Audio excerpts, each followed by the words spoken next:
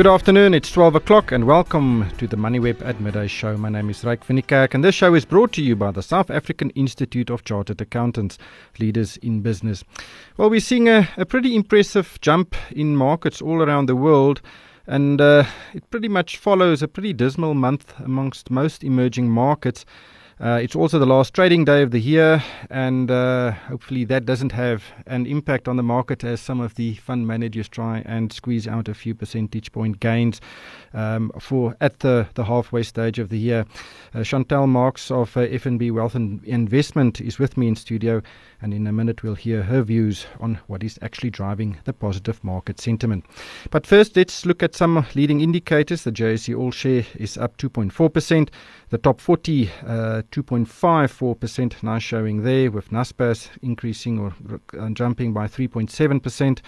Resources 2.3% higher, industrials gain 2.5%, financials up nearly 3%, while the gold index is up nearly 1%. Let's look at world markets. In London, the FTSE 100 is nearly 0.8% higher. The DAX is 1.5% up, while the CAC 40 has gained 1.3%. Earlier in Southeast Asia, the Shanghai index rose by more than 2%. The Nikkei gained 0.2%, while the Hang Seng gained 1.6%. Let's look at some individual shares that caught the eye.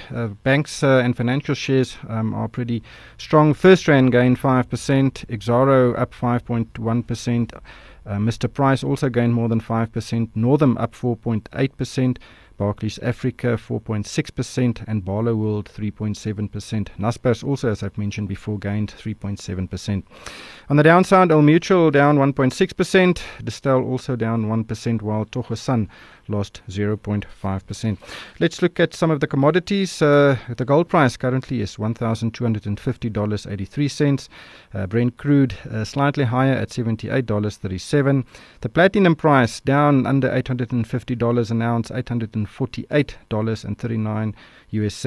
And on the capital market, the R186 is currently trading at 8.86%.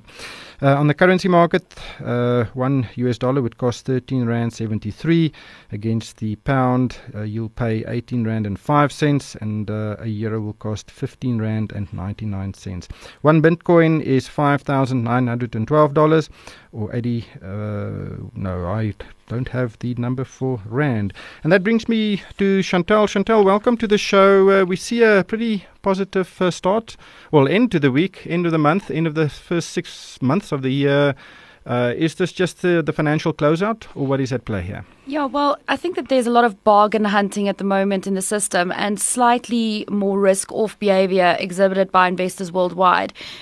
We know that the EU signed an agreement on what to do with the migrant situation in that area. So the risk of a big blowout and Italy actually moving to remove themselves from the EU a lot lower. But bargain hunting certainly coming through in China, which we know entered a bear market this week officially. But the last 2 days have been exceptionally strong for that market. That is a good thing for Tencent. It's a good thing for commodity producers. And Naspers and the mines up. Well, just look at China. A bear market is down around 20% from 52-week highs. They have really suffered from this potential trade war with the US. South Africa, we saw some weakness in the currency, but the share market is not down that much. Does that show that there are more opportunities in China, or that we are slightly more protected here in South Africa? Well, I mean, here in South Africa, we are a bit more protected because we have a rand hedge. We've got like a rand hedge portion of the market. It's almost 50% of the market is hedged against the rand. So when you'll just see a split. So you would have seen that the SA Inc. shares were actually heavily sold down during this quarter, whereas rand hedges stayed up relatively well. So on a net basis, we're a little bit more protected. China, I think, really came under pressure because of their direct involvement in this trade story. A tit-for-tat trade war between China and the US won't be good for anyone. And I think that the number that's been bandied around in the market is that it could attract up to 1% 3% from growth. And that is huge.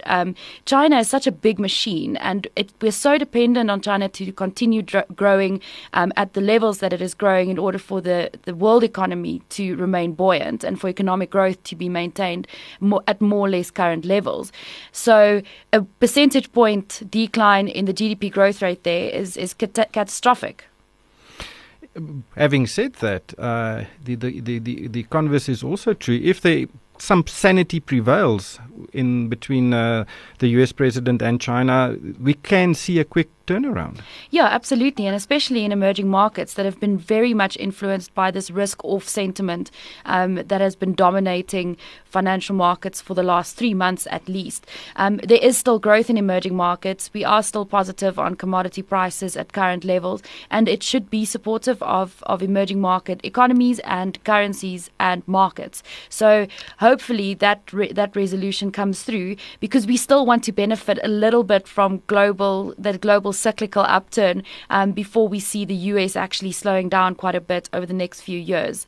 I think that yield curve has kind of leveled out, so concerns around the possibility of recession entering that market over the next 3 years, and that's spilling out towards the rest of the market. So sooner rather than later, please, Mr. Trump.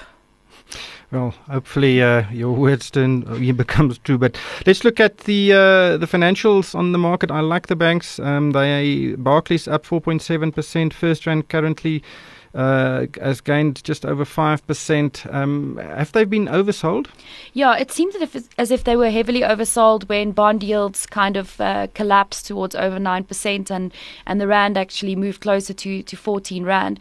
A little bit of fear entering the system there, and concerns that the SA economic recovery had derailed a little bit, or actually never occurred the way that the market wanted it to.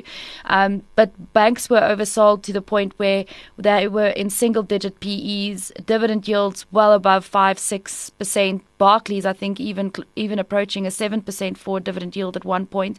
And then certainly out of the banks, FirstRand was sold off the most. So any kind of expected recovery would probably benefit that name the most as well. Now, the bank sector, or the bank index, is up 4%, which is a significant jump for that sector. But the noise affecting that sector is not quieting down.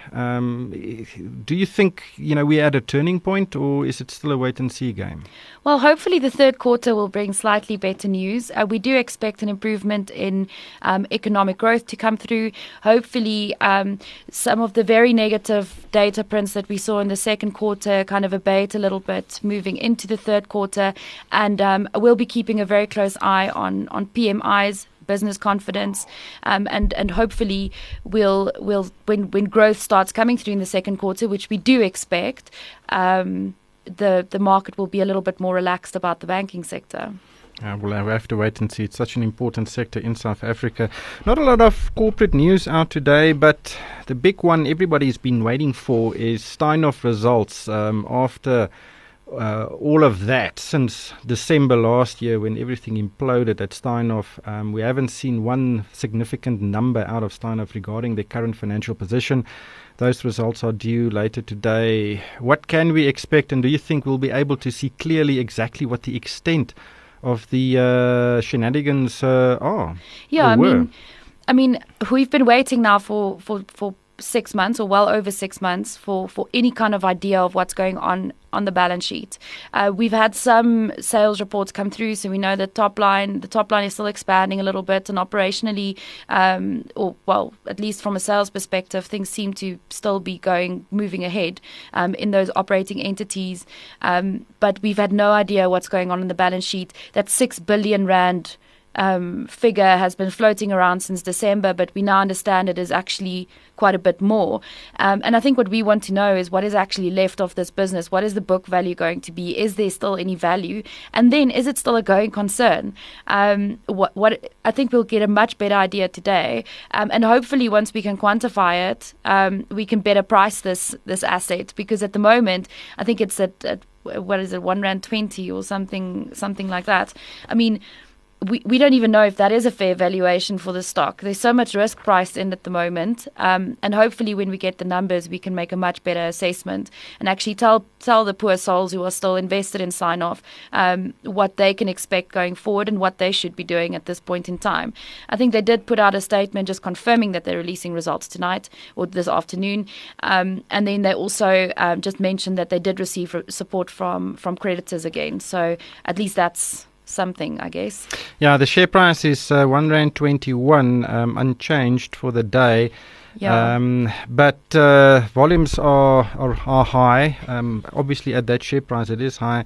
But it's actually just turned into a very speculative stock. Yeah. And I don't think you should read anything into a share price change on this R1.21 price. Yeah, particularly today. And what's also going to be interesting is whether or not Sign-Off actually decide to release those results before or after market close. I think if it's after market close, then at least guys will have some time to digest those numbers before Monday. But we could see even more volatility and more volume in that stock should they release, let's say, any kind of time before 5. Yeah, I don't think anyone should expect a fairy tale there.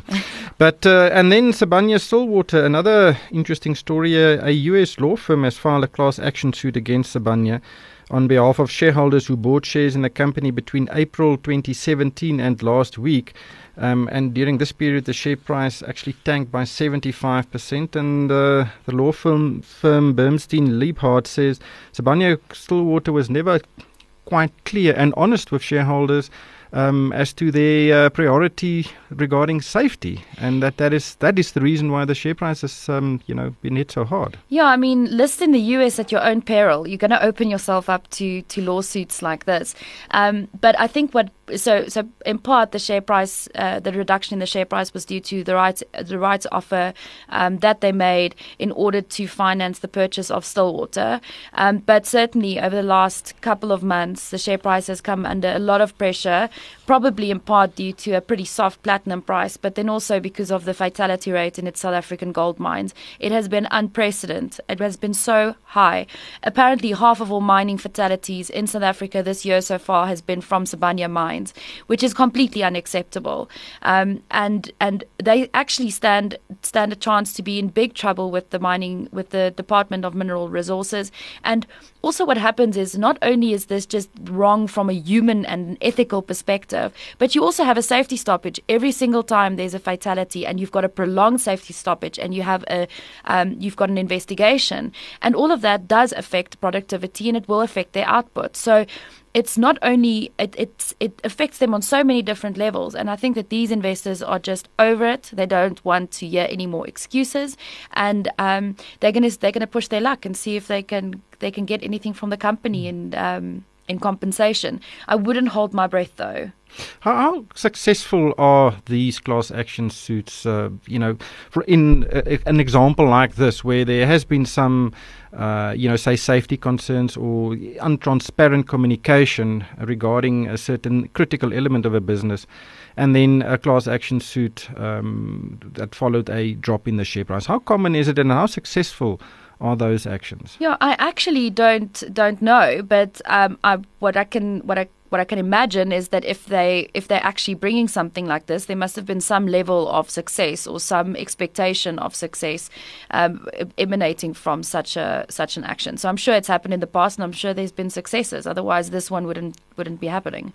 Well, we'll have to wait and see. We'll have to leave it there. Thank you so much, Chantel Marx.